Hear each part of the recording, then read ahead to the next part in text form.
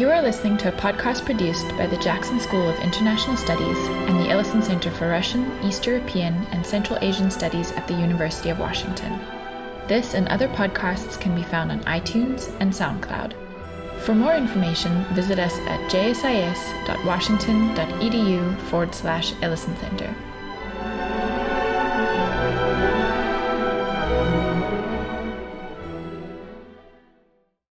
So I'd like to introduce Tony Allison, who is a teacher, former teacher, Ingram High School, so down the road, and then also former CEO of a Marine Resources Company. And you're going to bring a really interesting perspective to this discussion and conversation. And the title of your discussion is Personal Journey of Seattleite's Involvement with the Cold War, the USSR and Russia, and Citizen Diplomacy. So, Tony? Thank you. Good evening, everybody. And thanks to the organizers. I think the packet, I know we're going to talk about that later, it looks really good, and I'll mention a couple of references to it that you all are getting. This is where I'm going with this presentation. I'll try and be done in about a half hour. First, my personal background, sort of bio, how I got involved in all this here in Seattle, and then kind of a deeper dive into a case study of a joint venture with the Soviet Union that I was closely involved in for many, many years, and where it went, what happened, and then some thoughts kind of reflecting on that and on other experiences about citizen diplomacy, and then a few thoughts about teaching the Cold War. I have taught the Cold War a couple of times. I was at University Prep, private school here for 3 years, and then I was at Ingram for 2.5, and I taught about Russia and the Cold War in both places. So I'll make at least a couple suggestions about that. So I was born not very far from here and grew up in Northeast Seattle, and my first memory of anything to do, it might be apocryphal, but I don't think it is. Driving in our neighborhood and pulling over, my dad pulled over the car, and there was a group of people, and they were staring up at Sputnik that was going overhead. I think I was 1957, so I was 4 years old. I think I remember that. I'm pretty sure I do. And then, of course, the Cuban Missile Crisis, I was 9 years old. I was at school up here just a mile away, and we were doing those drills, and then I remember that there was a whistle that went off. Maybe others remember it, or maybe it's true in other cities, at 12 noon on Wednesday. They still do that a few places, I've heard that, but around Seattle they all went off, and we were out on the playground, and all these kids hit the deck, because we thought this was it. The tension was so high that very, very scary and memorable moment. And when I got to junior high school, it was called that then, now it's called middle school, at Eckstein, right over nearby here. It was time for me to start to study a foreign language, and there was a new teacher who came and tried to recruit people to take Russian, and his name was Victor Obrastov, and very dynamic, younger guy, Russian background, and he made it seem very exciting, and it seemed even at the age of 13 or 14 that it was a good way to think about this, this threat that we have around us and learn about the people and their language. So I started that in 9th grade and took it all through high school, Roosevelt High School nearby here, and didn't learn very much because I was a lot more interested in sports and girls and things like that, but learned something, and when I got to college, I picked it up, and it became, well, what happened was after I started my freshman year at University of Oregon, had to start in second year, even though I had 4 years of high school because I didn't know that much. And then the summer after my freshman year, there was a chance to go to Leningrad, like Lennis did, Dr. Young did. Same program, CIE, and that changed my life because here I was in this beautiful, imposing city. All these signs were everywhere in this language I had been struggling with for 5 years, and suddenly it made sense. And I could understand more and more as the summer went on. And those of you who've been to Petersburg or Leningrad know what it's like in the summer with the white nights. And I was completely caught up in it after that, and it became my major in college. And second major was history. When I first got out of college, I graduated back east. There was something, part of détente, the more cooperative relationship, let's put it that way, between the U.S. and the USSR, were exhibits that the United States would run in the Soviet Union, and the Soviet Union would run exhibits in the U.S., just like the two magazines that Lena was talking about, where everything was tit for tat. They would have so many days they could run an exhibit in the U.S., and we would have so many days we could run an exhibit in the USSR. And they recruited young bilingual guides on the U.S. exhibit, and I got picked right out of college. So I was over in the USSR for 8 months. We went to 3 cities, none of them in Russia. It was Kazakhstan, Ukraine, Kiev, and Georgia, Tbilisi. And again, this is one of these life-changing experiences. I really felt that I got to know the language. I certainly got to know the country, and I got to know what Russians, or Soviets more properly, thought about Americans, because they would come to the exhibit, and they would often say, "Young man, молодой человек," and you look over and they have a question, and the question would be something about it was a photography exhibit, and they would ask something about a camera, just to kind of get contact going. But the next question would be, and by the way, how much do blue jeans cost? And why do you kill your presidents? And and they sort of go from there to a full-blown political discussion, and all of a sudden, there'd be 20, 30, 40 other visitors to the exhibit rushing over to hear what these young Americans had to say about their country. So I understood the enormous curiosity about America. I understood that, of course, it was shaped by the propaganda that we've heard about, particularly Elena's examples.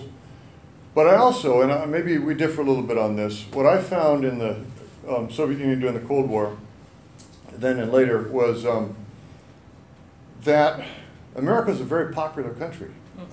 It had a very positive image that somehow existed alongside this totally negative,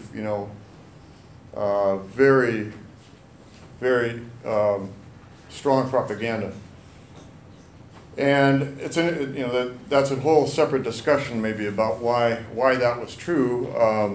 Soviet Union was always trying to catch and surpass America. In some ways, America was a model of an industrial developed country. Soviets loved American movies, American authors, American material goods. And so it was maybe at least an ambivalent relationship, but largely I think positive once you got beyond, if you got to someone's home and talked to them outside of a public sphere, you would hear a lot of deep interest in America, and mostly positive interest. So I came back to Seattle after that, and at that time there was a 200-mile zone that was about to be introduced off the U.S. coast, and they needed people to go out on the Soviet ships that were fishing off the coast, and I'll show you some pictures in a minute, to monitor what they were catching. And so I said, well, that's a great adventure, it seems like. So they tried to study biology in college as well as other subjects. I worked for the National Fisheries Service and lived for 2 months on board a Soviet trawler off Alaska. No port calls, 2 months straight on board, and that really helped my language. But I learned a lot of words I can't repeat ever. There's no problem. I came back from that to Seattle, and this new joint venture was just starting up called USSR Marine Resources Company International. Actually, originally it was without the international, so you'll see it both at the exhibit. You'll see it as Marine Resources Company, or MRC, or International, which the name changed a little bit later on. 1978, I started to work for them. They were 1 year old at that time. And so what I'm going to do here, through some slides, I'm going to take you into the formation and overview of the company, some images of fishing operations, the offices. We operated offices in the Soviet Union. And in fact, my first job was as the fishing operations manager out on the boats. So I was coordinating the delivery of fish from American fishermen to Soviet big processing vessels. And I did that for the first couple of years of operations, and then I was sent to our office in Nakhodka in the Russian Far East, which was the only office staffed by Americans in all of Eastern Soviet Union. So I think the closest American station in the Soviet Union was in Moscow, which was, 4,500 miles away and 7 time zones away. So it was extremely isolated. There was just one American there. There was one guy there before me, and I replaced him. I did that for 2 years. I came back, went to grad school here, actually studied history with people who were colleagues at one point of Glennis, and then was hired to open the Moscow office, which was finally approved after many years of our company trying to get a Moscow office. So I went there in '86, was there from '86 to '88, right during the Gorbachev liberalization, glasnost, and perestroika. There was a brief interim where I took a job with the state of Oregon after that, and then I was hired as the CEO. So I was the CEO of this company from 1990, right at the change when the Soviet Union was falling apart. In the 90s, the much different era, much more open and chaotic era, until we closed the company in 2001. And so I'm going to take you through that history in slides, and then I'll give you a couple thoughts on diplomacy, citizen diplomacy, and a couple suggestions about teaching history. Any questions? Okay, so yes. I have like a million, but I think you're going to answer them. But can you just start off with one? This is a private company, or this was a government-sponsored partnership? On the American side, it was a private company. Okay. 50% owned by a private company called Bellingham Cold Storage. Oh. And on the Soviet side, there was no such thing as a private company. So it was the Soviet Ministry of Fisheries. Okay.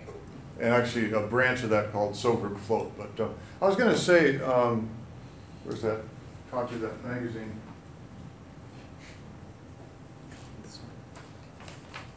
Sorry to dash out of the room. This magazine that's out there, the State of Washington History Magazine, the new issue, the second article is by me about the history of the company. So if you're interested, there's a lot of photos, and it goes into much more depth than I can go into today. Like questions like that are really discussed in the article. There's also a corner of the exhibit devoted to this company, and you'll see a couple slides here that'll be there as well. And I also think that the exhibit's really worth going to if you can. The one in Tacoma. Okay, so case study, 1976 2001, Marine Resources Company. This is an image of what we were doing. 1983. It kind of speaks for itself.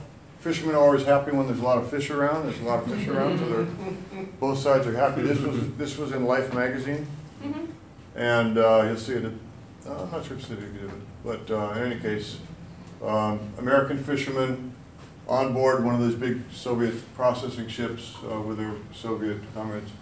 And I'll talk more about that, but the relationships between the fishermen, and there were over 12 years, very roughly 3,000 fishermen who fished together from the two sides on the very difficult conditions in the North Pacific Ocean, off Alaska and off the west coast. So this is a Soviet processing ship. They were here before the 200-mile zone. The 200-mile zone was in 1977, fishing on their own. So we knew they were there. We were watching. That is or the authorities in the U.S., particularly the National Marine Fisheries Service, was watching them, occasionally putting observers like me on them to see what they were doing.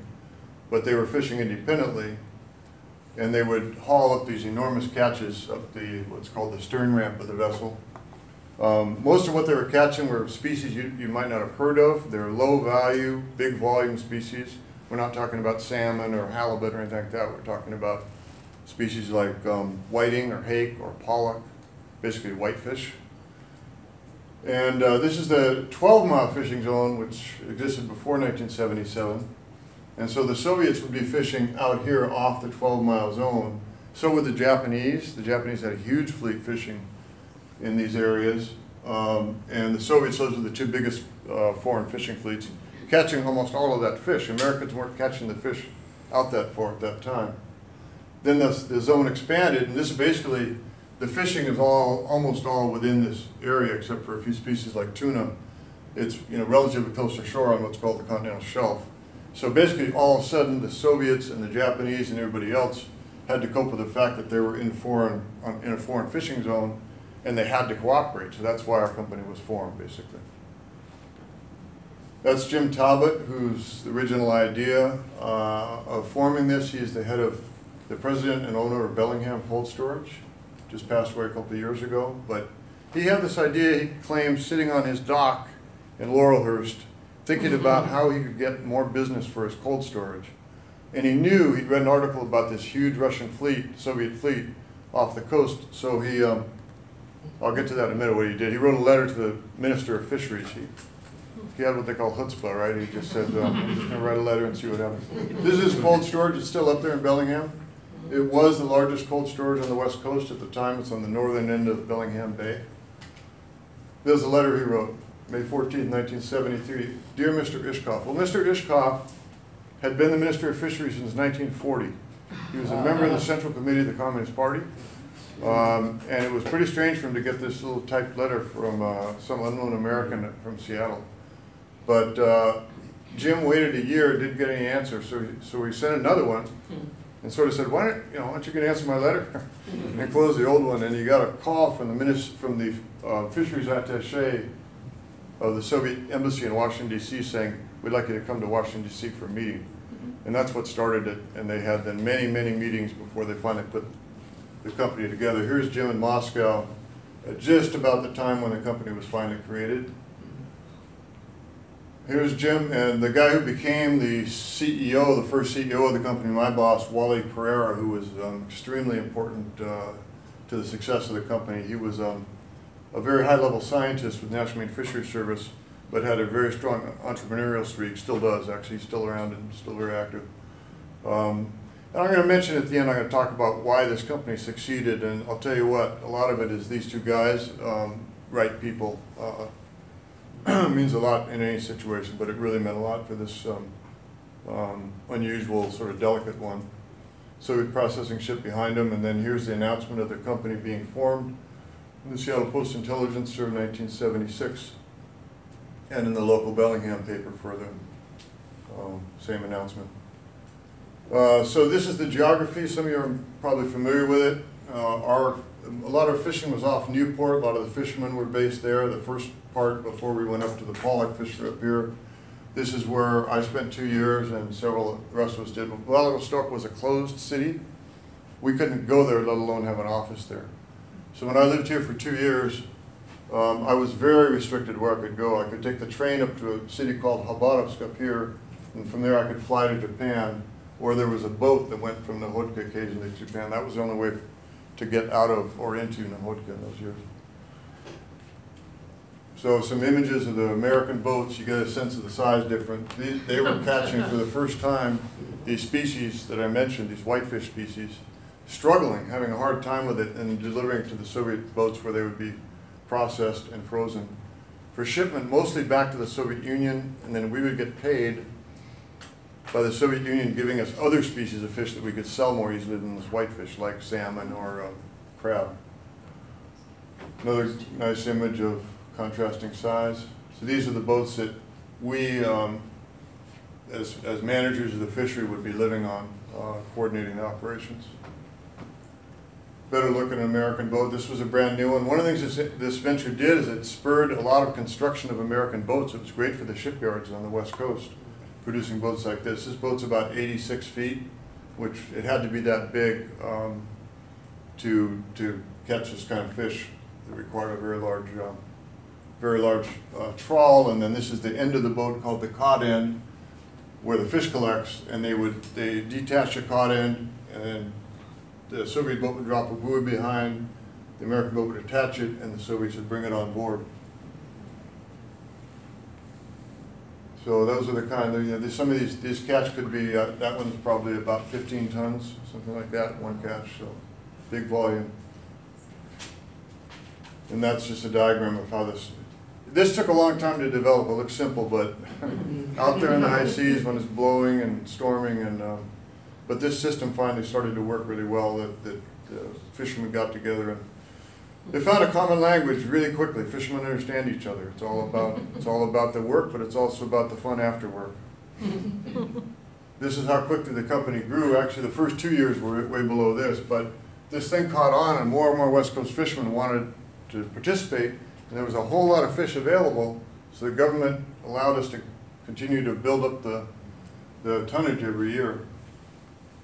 We became the largest fishing operation in the United States for several years, and overall caught about almost 1.8 million tons of fish over 12 years, with about up to maybe 50 vessels involved every year.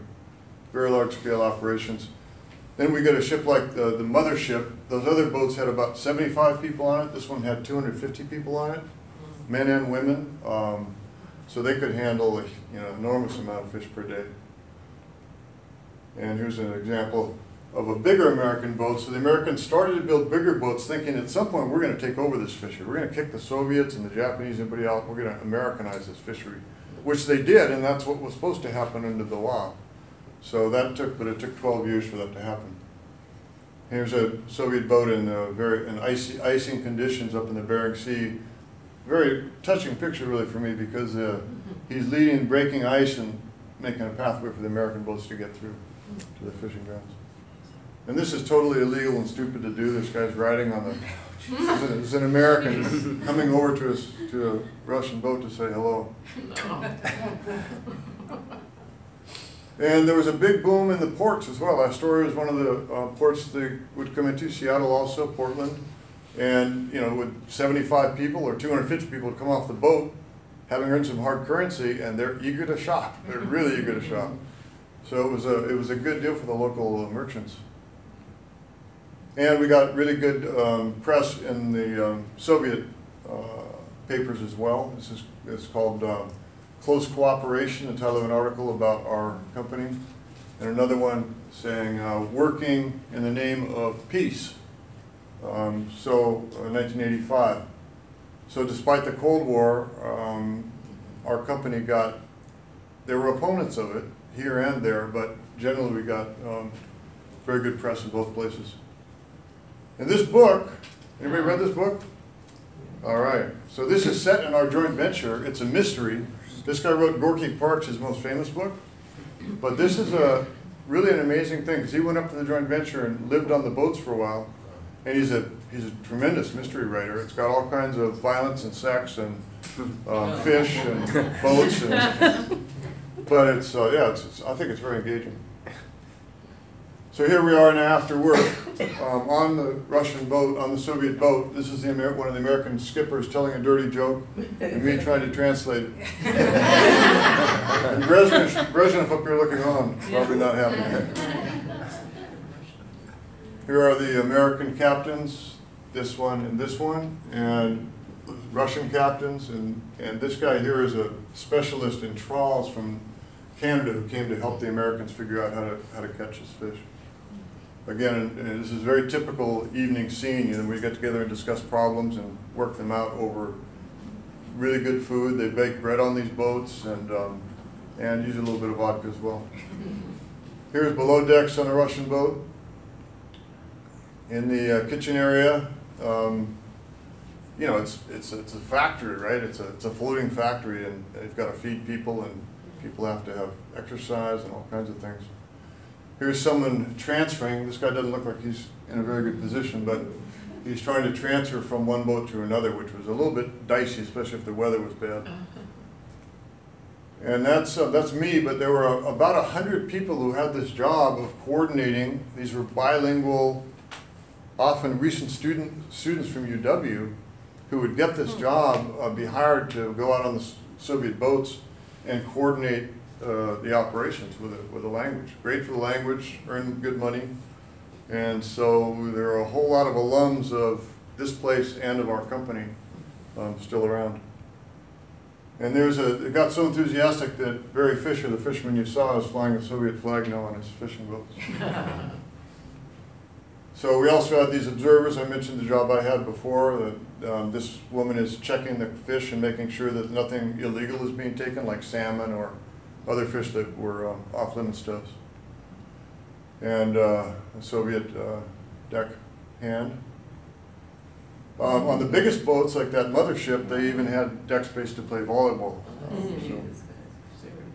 And they learned how to play baseball with the help of the young Americans coming on board. And here are a couple of Soviets in town doing some shopping. That's Jim Talbot, who would travel every year to Nahotka and often to Moscow later when we got that office, and who was responsible for quite a bit of citizen diplomacy we'll talk about later. This is Valery Latchishev, the first Soviet to be sent here, and because they wouldn't allow an American to live in Vladivostok, the State Department said, well, then he can't live in Seattle, he's got to live in Bellingham, because Seattle was a quote-unquote closed city as well. So he lived in Bellingham and would drive down to Seattle for meetings every time getting State Department approval. There were a lot of adventures like this, and I'll tell one quick sad story is that this is one of the problems, I mentioned business problems as well as successes. Well, the Soviets had a rule that if you worked in a foreign company, and even though we were a joint venture, we're considered a foreign company, we're registered in the state of Washington, you could only work for 2 years. Sometimes they would allow, okay, another year, 3 years. Well, pretty soon these people, like Valery got very involved in the company. We loved him, he was a great worker, he became friends with everybody, and he was very valuable to us, more valuable the more time went on. 4 years into the joint venture, he took a trip to Moscow for negotiations, and then he sent an email back saying, I've been told my business trip to the U.S. is over, please help my wife pack her things and send them to Moscow. That was it. No discussion, no nothing. His term was over. And of course, how does a company operate under those conditions? It was very, very big blow, very difficult.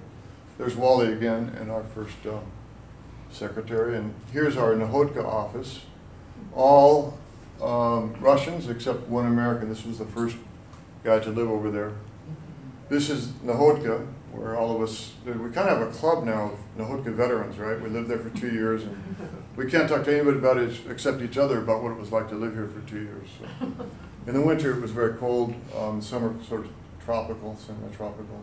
And we'd have meetings there in Nahotka with these Soviet fishing executives to figure out the joint operations. Here's the end of the first year, successful, and a mix of fishermen, our representatives, and people right from the boat, and then, of course, after a while, tended to celebrate a little too hard sometimes. Jim would have these, this is the mayor of Nahotka, so he was always astute about political issues and making sure that he sort of covered the ground politically as well as in the business end. And here we are outside the mayor's office in Nahotka in 1979. And that's standing outside of our office. I used to have hair, now I don't.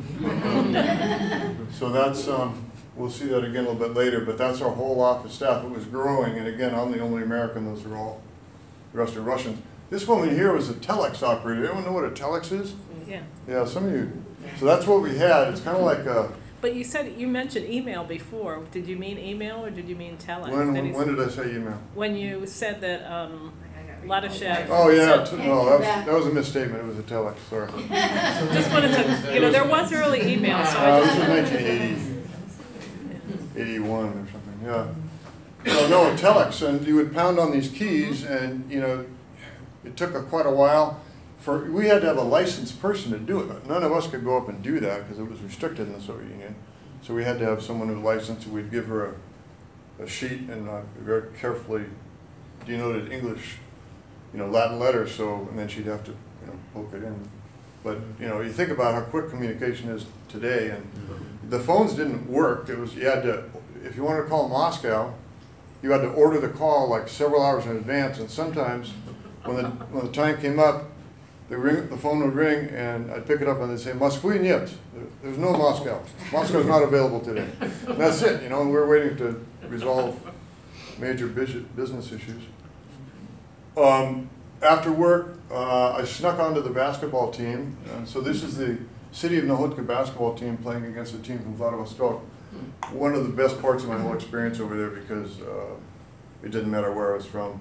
In fact, can you pick out the American in this lineup? The opposing team couldn't unless I was swearing or something in English, which I... Then in 1986, we got the Moscow office opened, and here's Jim Talbot at the official opening. And so those of you who've been to Moscow, this view from, we were in the National Hotels where our office was. So we're looking up Gorky Street and then down the other way and then toward the Kremlin. And so incredible. So I was there from early '86 to mid '88, and we got involved in some other business I don't really have time to talk about, but we kind of diversified out of just fishing and became an agent for other Western companies in the Soviet Union. Of course, things were opening up at this point. It was getting easier. And in the 1990s, after the Soviet Union collapsed, our joint fishing ended because the Americans had taken over that whole activity as they were supposed to, as was planned. So, but our southerly horizons opened up in the former Soviet Union, so we began to help them modernize their fleet. This is Lake Union. We had about 30 Russian boats come in for repairs and modernization in the 90s. So the business actually was as strong in the 90s as it was earlier, but it was just completely different. It was based on the Soviet fleet and Soviet fisheries, or sorry, Russian fleet, Russian fisheries, as opposed to in American waters. And that's built in Norway, very much more spiffy, right, than the other Russian boats. Trawler that we helped them repair and then manage. And we kept getting press in the fisheries press about what we were doing in the 90s and in the Russian press. It says 20 years of cooperation. MRCI, Sovam was our other name. So this was 1996. And then a letter from Chernomyrdin, who was the Prime Minister of Russia, congratulating us in 1996 on 20 years. And then the final article about us closing our doors in 2001, which was, I could tell you more about it, but it was a fairly straightforward business decision having to do with the niche that we were in had pretty much disintegrated, and also Russia had changed and had become a much different place to try to do business under Putin. This was just as after Putin had come in. So, Jim Talbot did some citizens diplomacy. He had a 10K race in Nahodka every year. These are all Russian kids. You can see Jim back here. He would run as well. He would hold like cocktail parties, invite all the bosses around town. They would come and they would say, "Jim, we never see each other, all my Russian colleagues, except every year when you come here and have this cocktail party," right? So he was very active in promoting ties. He was not a peacenik. He was a conservative businessman, but he really believed that the more contact, the better. And he would give awards out after the race to the young runners, and of course that was very well received in Nahodka and the Eastern Soviet Union or Russia. And they would have swim meets by telex, Lakeside School, and this school number 20 in Moscow. Jim was a Lakeside grad, and his son went there. He had strong ties to Lakeside. And the sister city that Glennis mentioned, Bellingham, Nahodka, their main event that still continues is a sailing regatta every couple of years.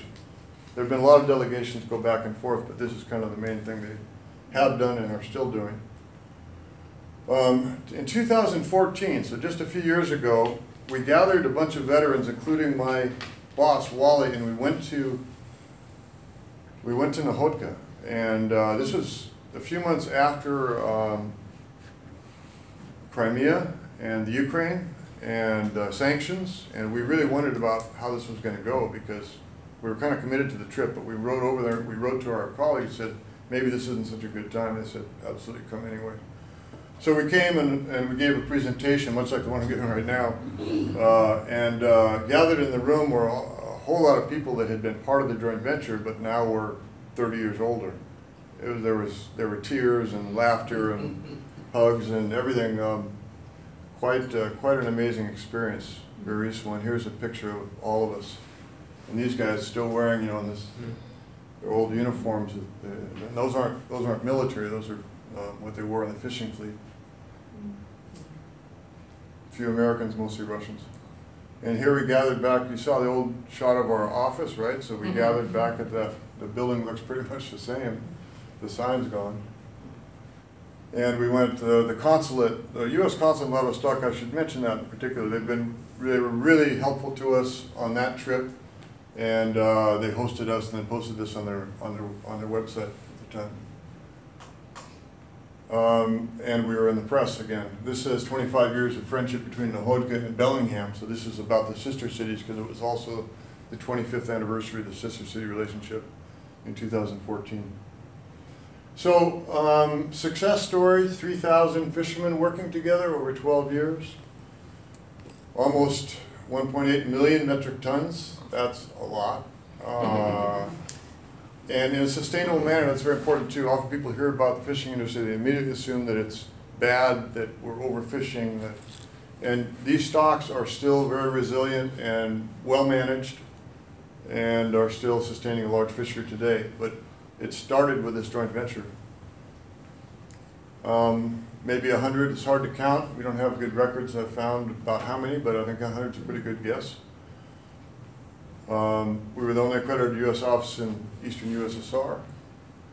We modernized then about 30 vessels in Seattle in the 90s. And we employed up to 65 staff. About half of them were Russian in 5 offices, because we ended up with offices in Kamchatka, Sakhalin, Vladivostok, Moscow, and then also in Korea, where we did a lot of our support of the Russian fleet. And we got to over $100 million a year in our peak year. Now, we overcame multiple Cold War crises, right? Those years you just heard about, Afghanistan, the shooting down of the Korean jetliner in 1983, that all happened when we were trying to maintain a business. And the invasion of Afghanistan and the response of the U.S. government almost killed the business. They said, we're going to kick all the Soviets out of the fishing zone. And it took a lot of lobbying, not just by us, but by U.S. fishermen to say, listen, kick them out, don't let them fish on their own. But when they're taking our fish, you know, it's more important to us than it is to them. Keep them here. So they allowed the joint venture to continue after an awful lot of discussion and people who wanted to end it as a symbolic, you know, rebuff to the Soviet Union after the invasion of Afghanistan. And then there were radical economic and industry changes over those 25 years as well, of course, and political. But why was it successful? So this is kind of interesting, like maybe with your students to think about why isn't something successful, not successful. In this case, they needed the fish, and we needed someone to process the fish. There was a match between the small American boats and the big Russian boats, the 200-mile zone. Both sides really wanted it, and even when things went bad and arguments happened and fights erupted, there was still this pragmatic interest shared. They also shared risk and reward because it was 50%, like your question about the ownership, 50% was owned by each side, so each side would lose if we did badly and each side would win if we did well, and that was really important, again, especially when times were tough. We were really lucky with our personnel on both sides, always with exceptions, of course, but also the exception of losing personnel. It wasn't just Valeri. We lost people over the years because they were pulled from the joint venture by the Soviet side without any say in the matter from the U.S. management side. But we were very fortunate in general with our personnel. Cultural language fluency, big one, right? In any foreign venture business of any kind, you've got to have that. And so, of course, I'm a huge proponent for studying languages, and I hope if you get the chance to boost that with your kids. It's not real until it's really real, right? But without that, I don't see how we could have possibly survived as a company. We followed solid ethical business practices, and I mean that in all seriousness. There were times when we were presented with some unethical situations, particularly in the 90s, and we said no. And not everyone did say no, of course, but I think that had something to do with our long-term success. And we were in the right time in the right place, again with exceptions because we had the Afghanistan and all the other crises, but more or less, right time, right place, you could say a dollop of luck. Jim Talbot's efforts, the sister city relationship, Glennis mentioned both of these. Both were initiated by Talbot. The 10K race, he set up a U.S. art exhibit in Nahodka, from the Cornish School. Chess matches and swim meets by Telex. and a youth baseball exchange actually in the 90s with Sakhalin Island. Sakhalin Island is off the coast of Russia near north of Vladivostok. So that's that. Should I quit or should I give you a couple more minutes? You have a couple more minutes. A couple more minutes. So now I'm involved in another thing that you could be called citizen diplomacy. That's not why we're doing it initially, but it turns out that way. An environmental education exchange. Besides, after I became a teacher and I taught history in high school, I've always been very interested in the natural world, and I got retrained as a environmental educator. So that's mostly what I'm doing now with Mountains of Sound Greenway, a local organization. And I worked at the Arboretum before that. So I got interested in putting these things together, right? Saying, well, what about pulling together the Russia part and the environmental education part? And it turns out, just as we have a botanical garden here, UWBG, which the Arboretum is linked to, they have them in Russia, and they have a huge one in Vladivostok. So I was able to initiate this exchange with a lot of support from a lot of people. And why are we doing it? Because environmental education is an urgently needed activity across the globe. I don't know if you agree with that. I certainly agree with that. There's nothing more important, really, as far as I'm concerned. The biggest key to successful environmental education is qualified, motivated educators. So this is all about educating the educators, helping train the educators. International exchanges can help to train, motivate, and inspire these educators. And botanical gardens are amazing because they're in the middle of cities. They've got native flora and they've got international flora. I mean, everyone who's walked through the Arboretum knows that, right? You've got everything there. It's an incredible platform. There's talented people there. So we said, let's try and put these two things together and increase environmental education in Russian botanical gardens. So we had Russians come over and be trained along with American environmental educators at the Arboretum. Then the next year we went over there. Here I am with another American working with kids and showing some of the things that we do in environmental education in the U.S., showing them to Russians. Primorsky Krai is the area around Vladivostok. I should have said it's kind of the province around there. And here's an example of one of the Russians who trained with us. She's actually an excellent botanist, far beyond us in her botany. And now she's a really enthusiastic environmental educator, and they've developed new signage and new approaches. And there's something called Rhododendron Day. Is anyone here a high school teacher? Is anyone a elementary school teacher? No. Okay. This is with elementary schools age kids, and we've got the Seattle area students involved. More about that later, but it's an annual event. If you know any elementary school teacher around 5th grade, 6th grade, 7th grade, 4th grade who'd be interested, put them in contact. We'll get them involved. So these are I'm going to be real brief here, but this is what came out of it. 3 very important points, and the Russians were the first to make these points and say how much they got from it. So they're the head of the director in Vladivostok has a very strong quote about it. So we decided last year to try and expand it to Irkutsk, which is way over here near Lake Baikal. And Sakhalin Island, I mentioned earlier, is over here. And they have botanical gardens. So the first thing we did is get more going with Rhododendron Day. And this year we had 3 schools, 4th, 3rd, and 7th grade, very different, Catholic school, public school, and private school. And they sent their drawings by email over to Vladivostok to participate in this festival.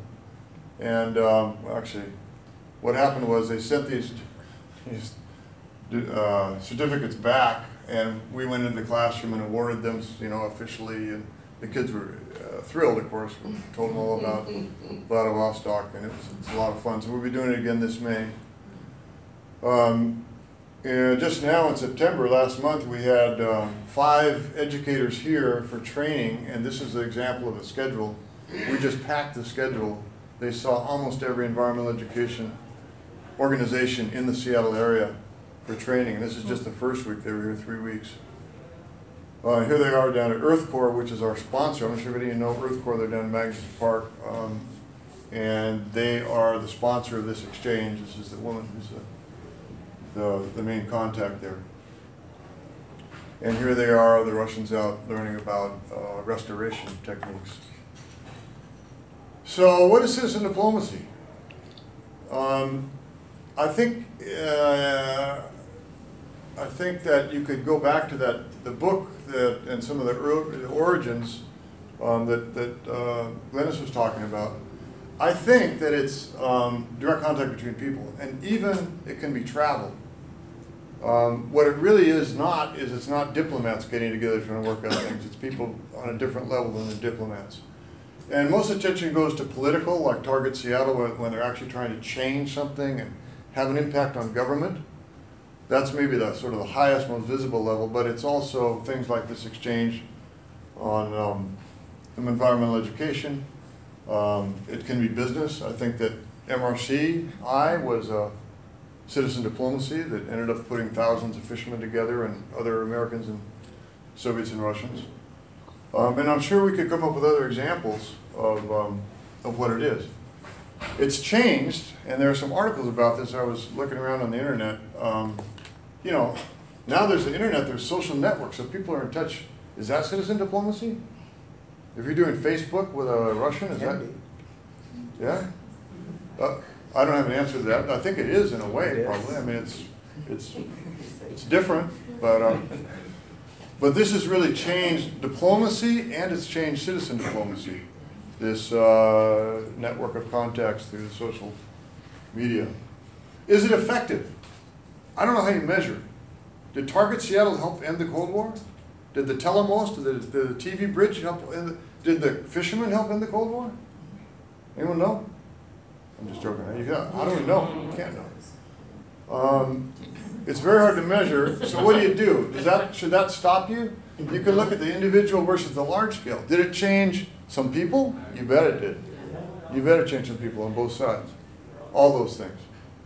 And you can look at the personal level versus the societal or national level.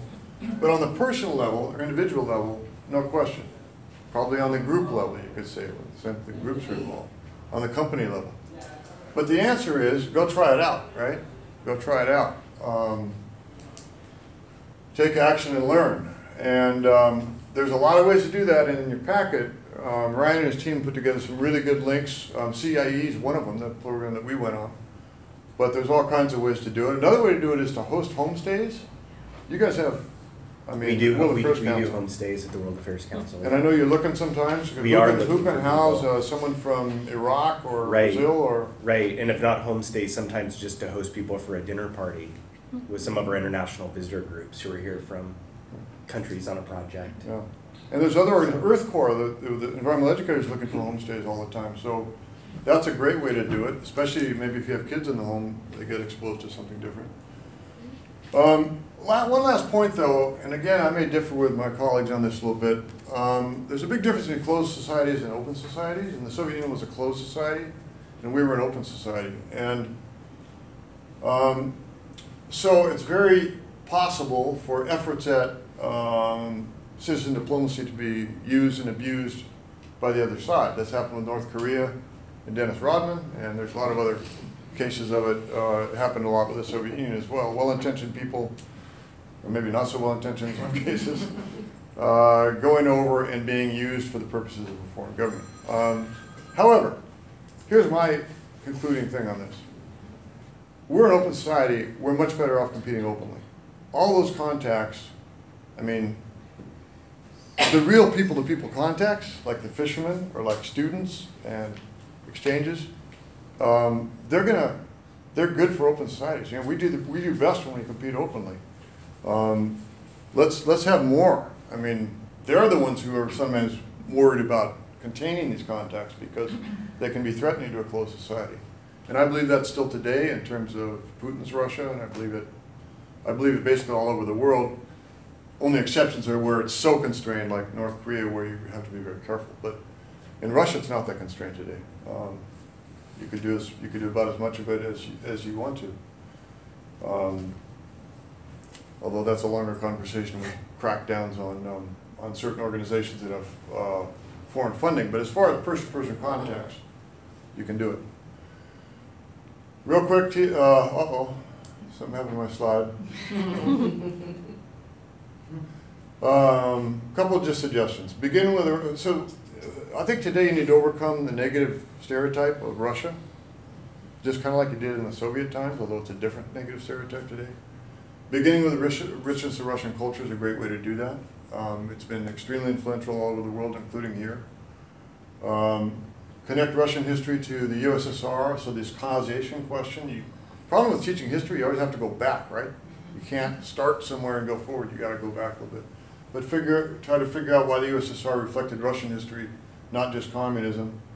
Continuity versus disruptions and breaks, and the connection to Russia today. Parallels and similarities and differences between U.S. and Russian history. Very interesting, right? My mentor here, Don Treadgold, used to write about the parallel frontier experience. The Russians went east and we went west. Now, it was different, but there are interesting parallels. And there's also a long tradition of friendship between Russia and the United States during the first century plus of all contexts. They were, in some ways, our best friend as a nation, Russia was. That's almost forgotten completely now. So it's not like it's predetermined or inevitable that we need to be enemies with Russia or unfriendly. Last thing, bring in guest speakers. They're great, especially immigrants. People like Elena who've lived in the Soviet Union, grew up there. I have a friend who was 7 years old when Stalin died and cried at the loss of the great Stalin, and now he's eventually became sort of a dissident, lives here. But these stories are incredible, and the kids, of course, respond very strongly. So I think this has been covered pretty well. The problem now is most people we're teaching didn't know anything about the Cold War in their own lives, so you have to recreate it, what it meant to have a balance of terror. And again, you've already seen a lot of this, so I think this is helpful. And to think about, on both sides, really, what does it tell us, and did people believe it, how did it affect people? And then the last thing is, tell some jokes. So, as those of you who've been to Russia know, and certainly these two know, in the Soviet Union, jokes were a way to talk about politics. And if you can come up with a few, there's books of these things, but if you come up with a few of them, I put this list on the board and said, which one do you want me to tell? And the student said, all of them. So you want to hear one? Yes. So the first one, I'm sure these guys have heard this like 100 times. But what happened was Jimmy Carter was doing a human rights oriented policy, right? So he went to Moscow, his first trip to Moscow, and he'd been talking about how he was going to make civil rights, human rights, and that was going to be a cornerstone of the new policy with the Soviet Union. And so he was in the meeting in the Kremlin with Brezhnev, and they're arguing about who's really got better human rights. And finally, Carter says, well, you know, Leonid, actually, in the United States, anybody can come up right outside the White House and scream, Carter's an idiot, and nothing's going to happen to him. And Brezhnev stopped and conferred with his deputies a little bit, and they came and said, but Jimmy, you know, same thing in Russia. Anybody can come up right in the Kremlin and yell, Carter is an idiot. Thank you. Thanks, Joe.